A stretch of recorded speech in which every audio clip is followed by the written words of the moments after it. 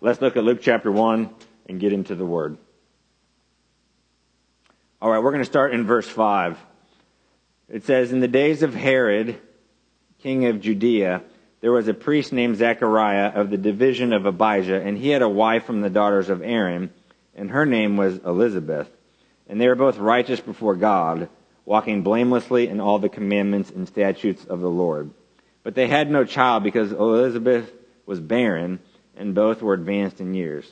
Now while he was serving as priest before God, when his division was on duty, according to the custom of the priesthood, he was chosen by lot to enter the temple of the Lord and burn incense. And the whole multitude of the people were praying outside at the hour of incense. And there appeared to him an angel of the Lord, standing on the right side of the altar of incense. And Zechariah was troubled when he saw him, and fear fell upon him. But the angel said to him, 'Do not be afraid, Zechariah, for your prayer has been heard, and your wife Elizabeth will bear you a son, and you shall call his name John. And you will have joy and gladness, and many will rejoice at his birth, for he will be great before the Lord, and he must not drink wine or strong drink, and he will be filled with the Holy Spirit even from his mother's womb.'" That's what we're going to look at today. We'll get into the other passages and verses next week and the weeks following. But I want you to notice something here with Luke in chapter 1. He's not going to start with Jesus' baptism. Many see that as the beginning of Jesus' public ministry. He's not even going to start with Jesus' birth. That actually doesn't come for many, many, many verses later. And Luke's doing that because God is speaking through Luke, and God wants us to see something. That the story of Jesus doesn't begin with his public ministry. The story of Jesus doesn't even begin with his birth. The story of Jesus began long before that. And the story about Jesus is the story of God's redemptive plan for the world. And if we're not careful, we can even end up chopping up the Christmas story a little bit. And then we got, the wise men over here, and then Mary and the virgin birth, and then Elizabeth, and it's all kind of just like its own little thing, but we need to see it conjoined together. We need to see it woven together, but not just the Christmas story, because the Christmas story doesn't just start in Luke 1 or Matthew 1. I mean, the Christmas story really begins way back in Genesis. Okay?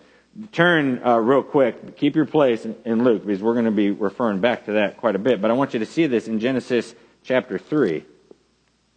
So in Genesis 3, there's the fall, and this is what God says to the serpent, starting in verse 14, as part of his curse. The Lord God said to the serpent, "Because you have done this, cursed are you above all livestock, and above all beasts of the field. On your belly you shall go, and dust you shall eat all the days of your life. I will put enmity between you and the woman, and between your offspring and her offspring. He shall bruise your head, and you shall bruise his heel." So in verse 15, there's enmity, and there always has been, and there always will be, between us and Satan and his evil demons. But notice that it says at the end, "He shall bruise your head, and you shall bruise his heel." This is what a lot of theologians refer to as the proto-evangelion, or what we might say the first telling or the first glimpse of the gospel. So all the way back in Genesis, here, they had just sinned for the very first time before God and messed it up for all of us, Adam being our representative. It's kind of like when the president of a nation decides to go to war. You personally might not be in favor of that war. You personally might not think that the nation should be going to war. But the president speaks. He makes the decision. He's the representative of the nation, so to speak. Well, Adam was our representative. The scripture is clear. Read Romans 5 and other passages. He's a representative. He did a horrible job representing us. He did a horrible job protecting his wife. he failed. But immediately, God had already set in plan a redemption for his people. So, he shall bruise your head, and you shall bruise his heel. So, who's the he shall bruise your head? That is Jesus, who will be sent. All right, is Satan going to take a little shot at Jesus? Yep. Does he think he wins? Yep. Ends up getting him crucified on a cross. I don't know about you, but if you give me the option between something bad happening to my head or my heel, I'm going to take my heel, right?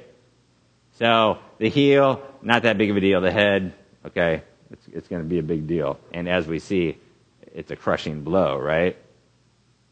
So much so, and I know I've mentioned this before, but this is they pick up Adam and Eve on this promise. And if you look over, this is just a side note, but I think it's really cool. Genesis 4, chapter 1.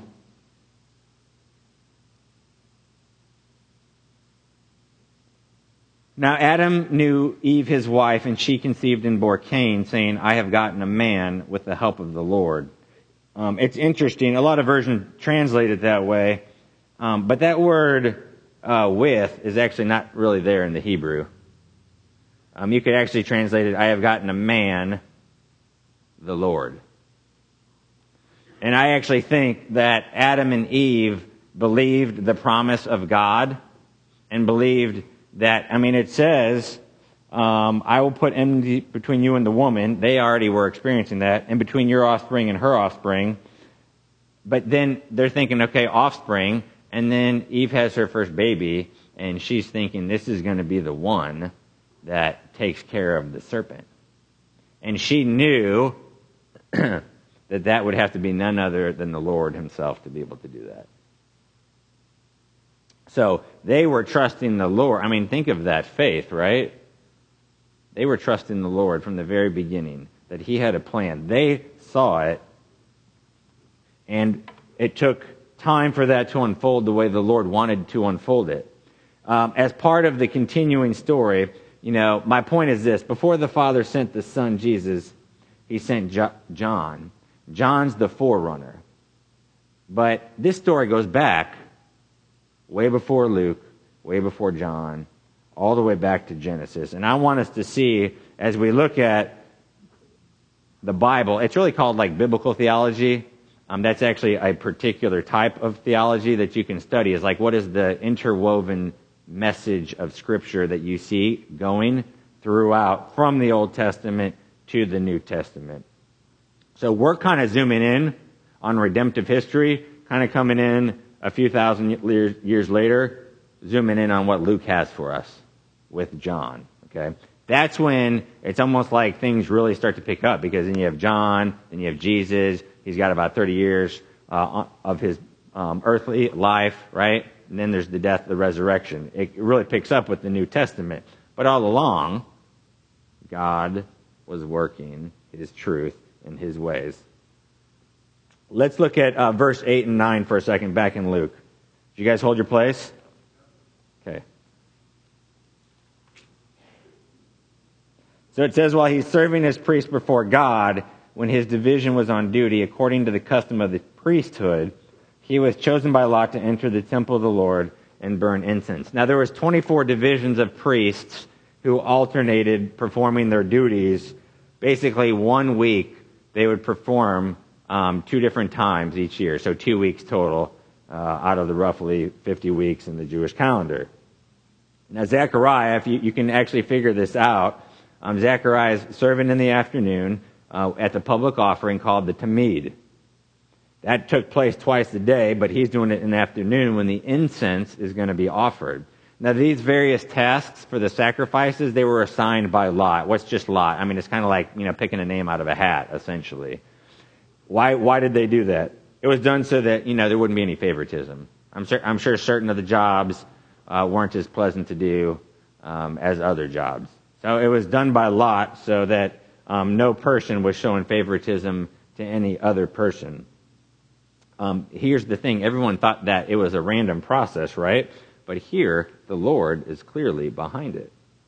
And I think sometimes we forget that God is in control. All right? We need to remember that God is in control. So whatever we're dealing with, whatever is going on, remind yourself God is in control. And sometimes we're like, oh, what are we going to do? Or how's this going to get handled? Like, God has it. He's got it. He knows what he's going to do. He's in control. We got to trust him. Now, friends, God wanted Zechariah in the temple for this divine message to be delivered. Okay, he made it happen. If God wants something to happen, can he make it happen? Yes. So Zechariah has this, it's literally a once-in-a-lifetime opportunity to be in charge of the incense portion. I was listening to another preacher, and I think he said something like it was like a 1 in 30,000 or 1 in 50,000 chance. This wasn't going to happen again. And he's like, oh, this is my 5th time getting to do this. No. This was his one time, and he wasn't ever going to even get to do it again, and some people never got to do it. So this afternoon sacrifice, the very last thing that they would do would be to offer the incense. There'd be the priest, in this case Zechariah. He'd have 2 assistants with him. They'd carry the burning coals from the great altar into the chamber of the holy place to burn this incense on the altar of incense. Now you guys remember the altar of incense? It's actually made out of wood, but it's gold-plated. Okay, it's got gold on it. It's located in the center of the room, right before the veil that separates the holy place from the most holy place. Once they do that and they got everything set up, and right before the incense is offered, those 2 assistants would withdraw from the sanctuary and just leave the priest by himself. So that's kind of the picture that you should have. So they've just kind of walked out, and he's got the incense, and he's there at the altar, and now he's starting to burn that incense before the Lord, and then this angel, and he's praying, and this angel appears. Now, I want to make a couple points. One, I just made, remember God is in control. 2, we need to trust the Lord in all his dealings with us. Okay, God works the way he wants to work. We might not think he should work that way. We might not like the way he works that way, but it's a trust issue for us. We got to trust that the Lord is working the way he wants to, the way that glorifies him, and the way, as Romans 8:28 says, right? God works all things for the good of those who love him. He's working it all together for good. So look back at verse 6.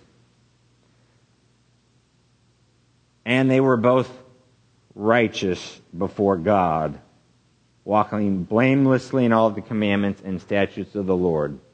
Why is verse 6 there? Why do they need to tell us that Zechariah and Elizabeth were righteous? What's it doing in the story? Well, it's letting us know how they lived their lives, and it's letting us know an important piece of information that we need to know. Luke wants to establish who these people are. So they're priests. Elizabeth is also from the line of Aaron. They're married, and they're righteous and blameless before God. Why is that important? Because in the very next verse, we find something out that is going to kind of shake things up. Look at verse 7. But they had no child. Now, barrenness back then was seen as God's judgment. It was almost like a curse. It was like physical deformity or disability. It was like God's judgment. That view is incorrect. It's not a correct view, but that's what people thought back then. So Elizabeth, being barren, would have felt judged by her peers. Look at John chapter 9. Verse 1, it says, as he passed by, it's talking about Jesus here, he saw a man blind from birth. And his disciples asked him, Rabbi, who sinned, this man or his parents, that he was born blind? So even the disciples themselves had this incorrect view, that God had punished this blind man because of either his own sin or the sin of his parents. Jesus corrects it. Verse 3, it was not that this man sinned or his parents sinned, but that the works of God might be displayed in him. So, friends, we might think sometimes God's hand is against us. If you're a believer, if you're a child of God, God's hand is not against you. It really isn't. Okay. A parent's hand will never be against their child. Will they discipline them? Yes, but that's not their hand against them. It's actually, if you think about it, their hand is for them. Okay, discipline should be a redemptive thing. It should be corrective. It should have a purpose. So God's hand is never against his children. Barrenness is not a curse. Sometimes I feel like we can get into different situations. A low-paying job, that's not a curse. Barely scraping by, that's not a curse. That's not God being against you. Having a stinky job, that's not a curse. That's not God being against you. Part of it is we live in a fallen world. We feel the effects of sin in our lives, okay? Just by waking up sometimes. We get older, we get slower, we have creaks, we have cricks, we have all sorts of things going on. But God uses this fallen world to make us into the people of God that he wants us to be. So we're going to have heartache, we're going to have hurt, we're going to have disappointment, we're going to have failure. But he uses all that to continue his work for molding and shaping his bride, us, to be what he wants us to be. So we need to trust, that's back to my second point, we need to trust the Lord in all his dealings with us. So we read verse 7 where it says that they didn't have children. We're like, oh, okay, that's not a big deal. There's no children yet, right? But then it continues going on, right? Look back at verse 7.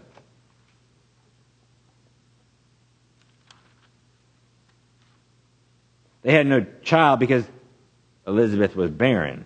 Okay, so she hadn't had children yet. It looked like she couldn't. And then we find out, both are advanced in years. Okay, so the deck is kind of stacked against them. That's going to be a challenge. But here's the thing. When God wants to do something, nothing's going to stop him. Okay? When God wants to do something, nothing is going to stop him. Now, there's been other Old Testament childless couples that God has worked with, right? Probably the one that maybe comes to mind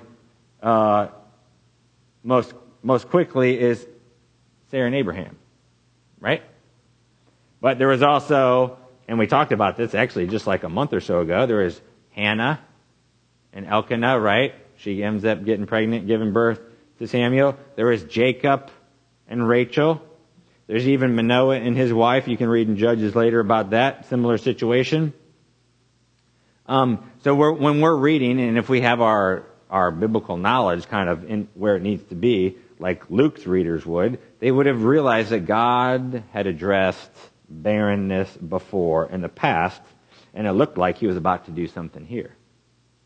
It also piqued the reader's interest and remind them of what God had done in these other situations. And here God, again, was going to intervene and do something special. So God is going to take this issue, this heartache issue of childlessness, he's going to do something. Friends, God is always working in the lives of his saints. If you are a saint, if you're a true believer, if you're one of his, if you are a child of God, he's always working in your life. Now, you might not think it, you might not feel it, you might not even see it. All right, but that's not on God, that's on you. Because God is always working in the lives of his saints. If you're one of his saints, he's always working in your life.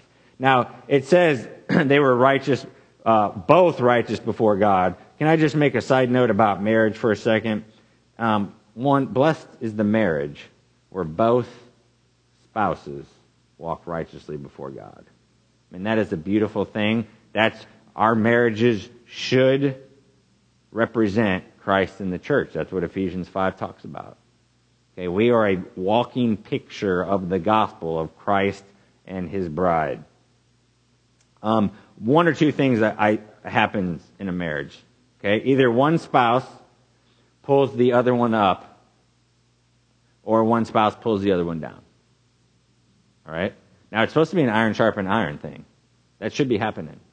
But I've seen marriages where the one spouse is walking real strong and the other and kind of can pull the other spouse up. Now, I'm not saying that is entirely possible every single time, but it can be a challenge that the one spouse is an encourager to the other one struggling. But I've also seen where the one struggling drags the one that's doing good down. Let me just encourage you, be the spouse that is trying to pull the other spouse up to where you're at if you think you're walking righteously before the Lord.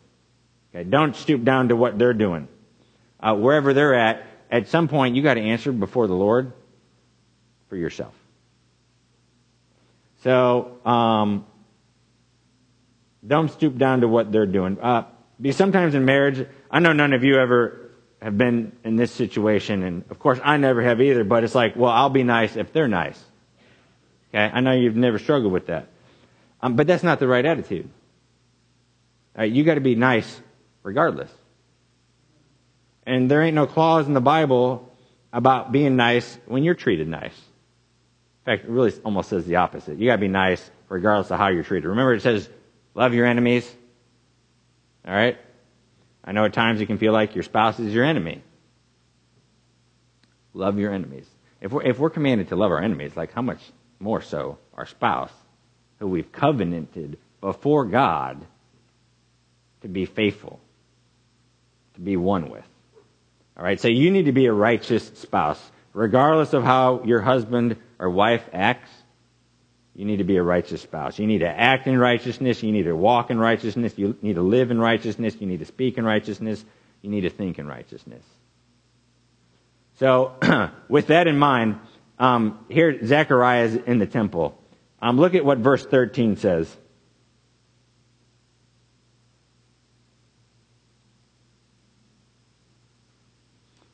It says, the angel said to him, do not be afraid, Zechariah, for your prayer has been heard. Your prayer has been heard. Now, I'm gonna admit to you something.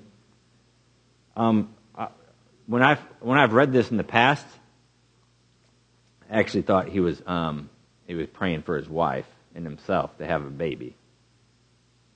I actually don't think that's accurate. Think about it just for a moment. One, they're way past the age of childbearing. Okay? So he's probably, he's righteous and he's blameless, it says. So he's probably understood that the Lord is sovereign and has just decided in his own sovereignty to not bless them with children. And he's come to a place of accepting that. Two, he's been chosen as the priest to represent the people of Israel before God at this time. Remember, it's like a once-in-a-lifetime opportunity. So he's representing the people, one, just as the priest in general, but now specifically at this time, he's offering up the incense and he's supposed to be praying. He's representing all those people outside who are praying, but also the entire nation. I really don't think this righteous, blameless man at that point, as he's representing the people, is offering up personal prayers for himself. I could be wrong, but I really believe he's acting in his priestly role as he should be. And he is praying for a deliverer for his people. He's praying for the Savior to be sent. He's interceding and asking for mercy, and the angel appears and says, guess what? I've heard your prayer, and I'm going to answer that prayer, and I'm going to answer it like directly starting by using you to do it. So a few key things here. One, I think we can learn something. We need to wisely exercise the authority God has given us. Wisely exercise the authority. Remember, the different places of authority that God has given you, you got to pray accordingly.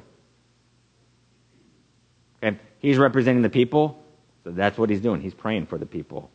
Moms, God's given you charge over your children to train, to nurture, protect.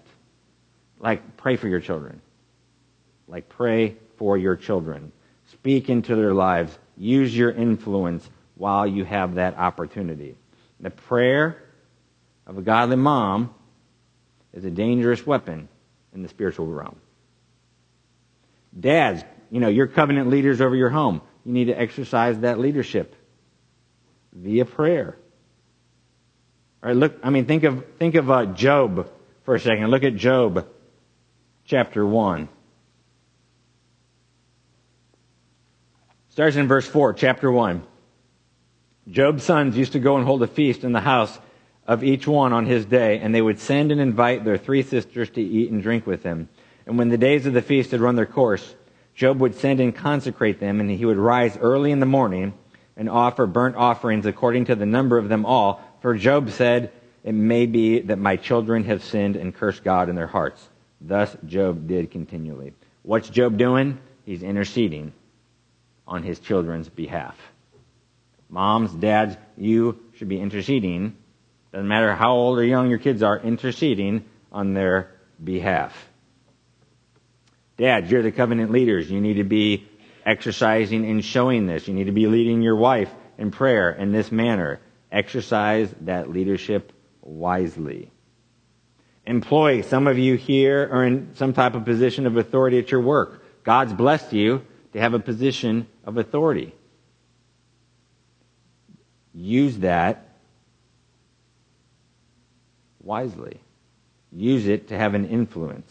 Use it to make influence, to use it wisely for influence. Use it as you make decisions. Realize, listen, God's put you in that position. It's kind of like, think to, Esther, not to advance your own cause,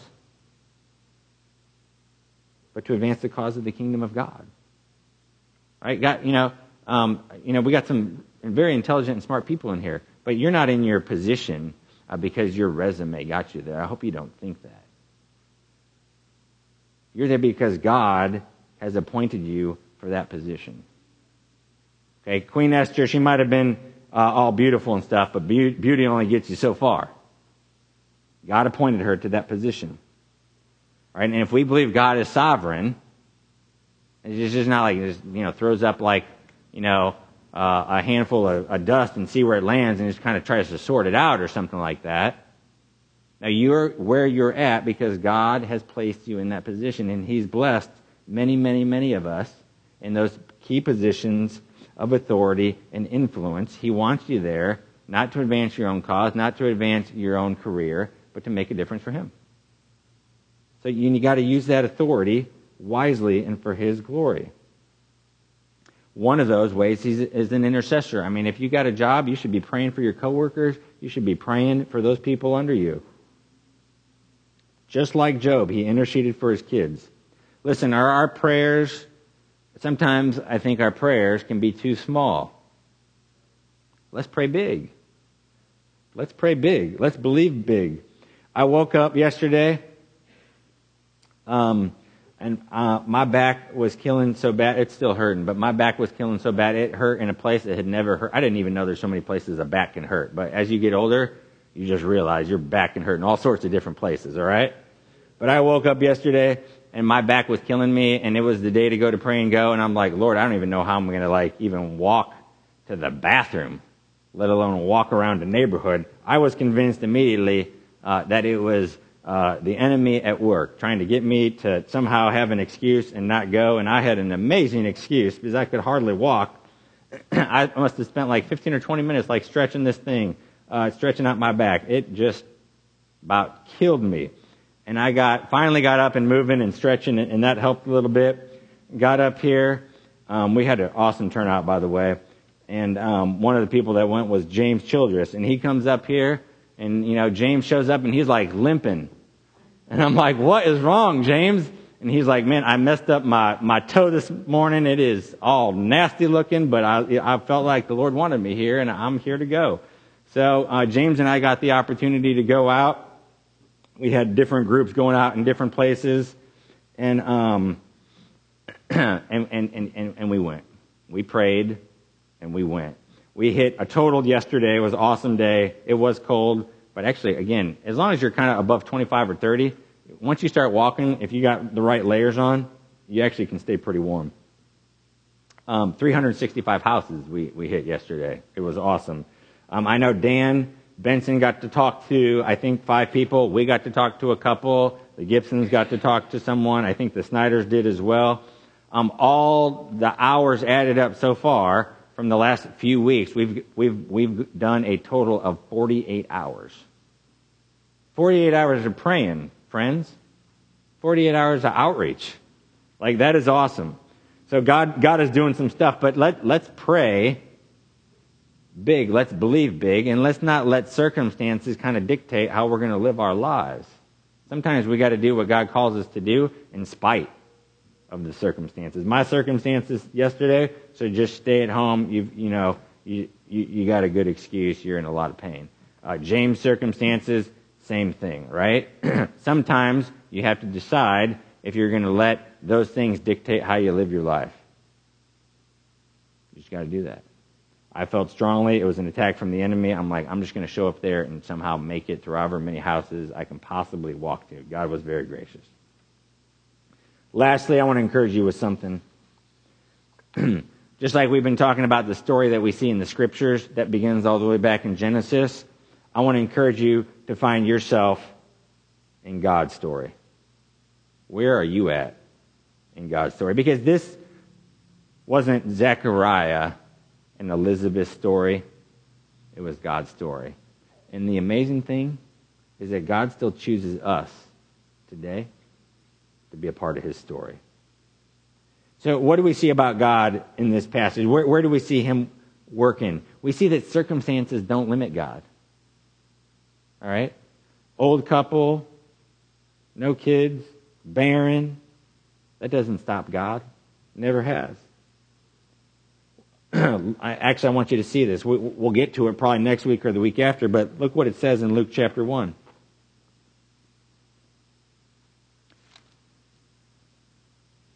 Verse 37. Nothing will be impossible with God. All right? All you can memorize that just like in 5 seconds. Nothing will be impossible with God. You got a verse memorized. Congratulations. Luke 1:37. You need to memorize that. You need to tell yourself that. You need to remind yourself of that. Nothing will be impossible with God. So don't let circumstances limit what God wants to do with you. So God's at work. He's orchestrating this whole thing. Listen, God's setting the stage in your life, and he's orchestrating things. You got to remember God's in control. Then you got to trust him as he's working it out. Where did your story begin? Because you're part of a bigger story. There might be, 50 individuals here, but that's not with 50 individual stories. That's not where your initial focus should be. There's one overarching story. And if you start thinking your story comes first, you mess up the real story. All right? God's story.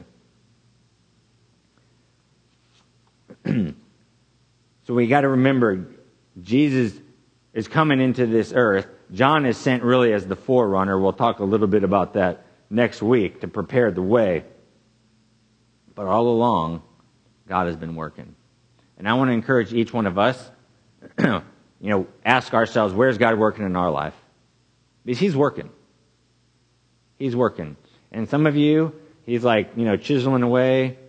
Some of you, he's like hammering away, all right? He's got a lot of work to do. But he's working.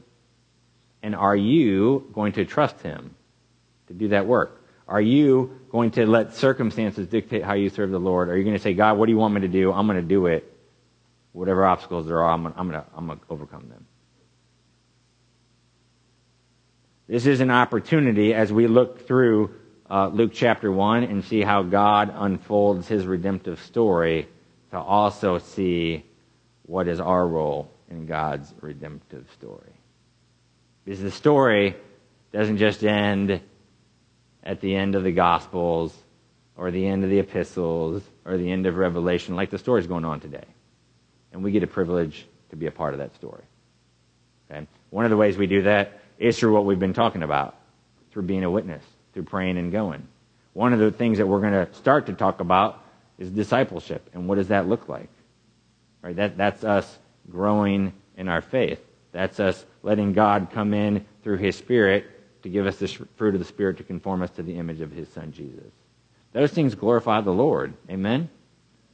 So we got to remember who is in control of the Lord. We got to trust him every step of the way. And we have to be willing to see ourselves in God's story. You hearing me? You guys hearing me? All right. Let's pray. Lord, we thank you that we're privileged to be a part of your story. We thank you, God, that you've been gracious to bring in different challenges to our life, things that we haven't liked, things that maybe we still don't like, God, but you're using them for your glory. You're using them sovereignly. Lord, help us to trust.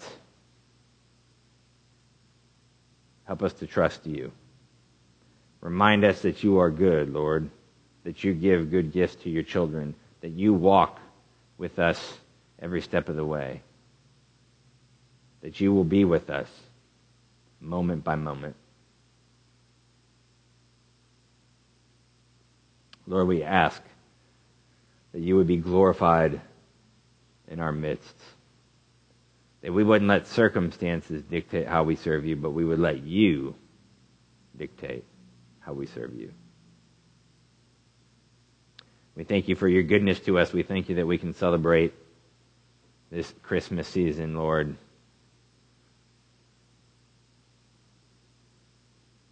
Use us, Lord, in our neighbors' lives, in our families' lives, in our friends' lives, to further your gospel, to be beacons of light.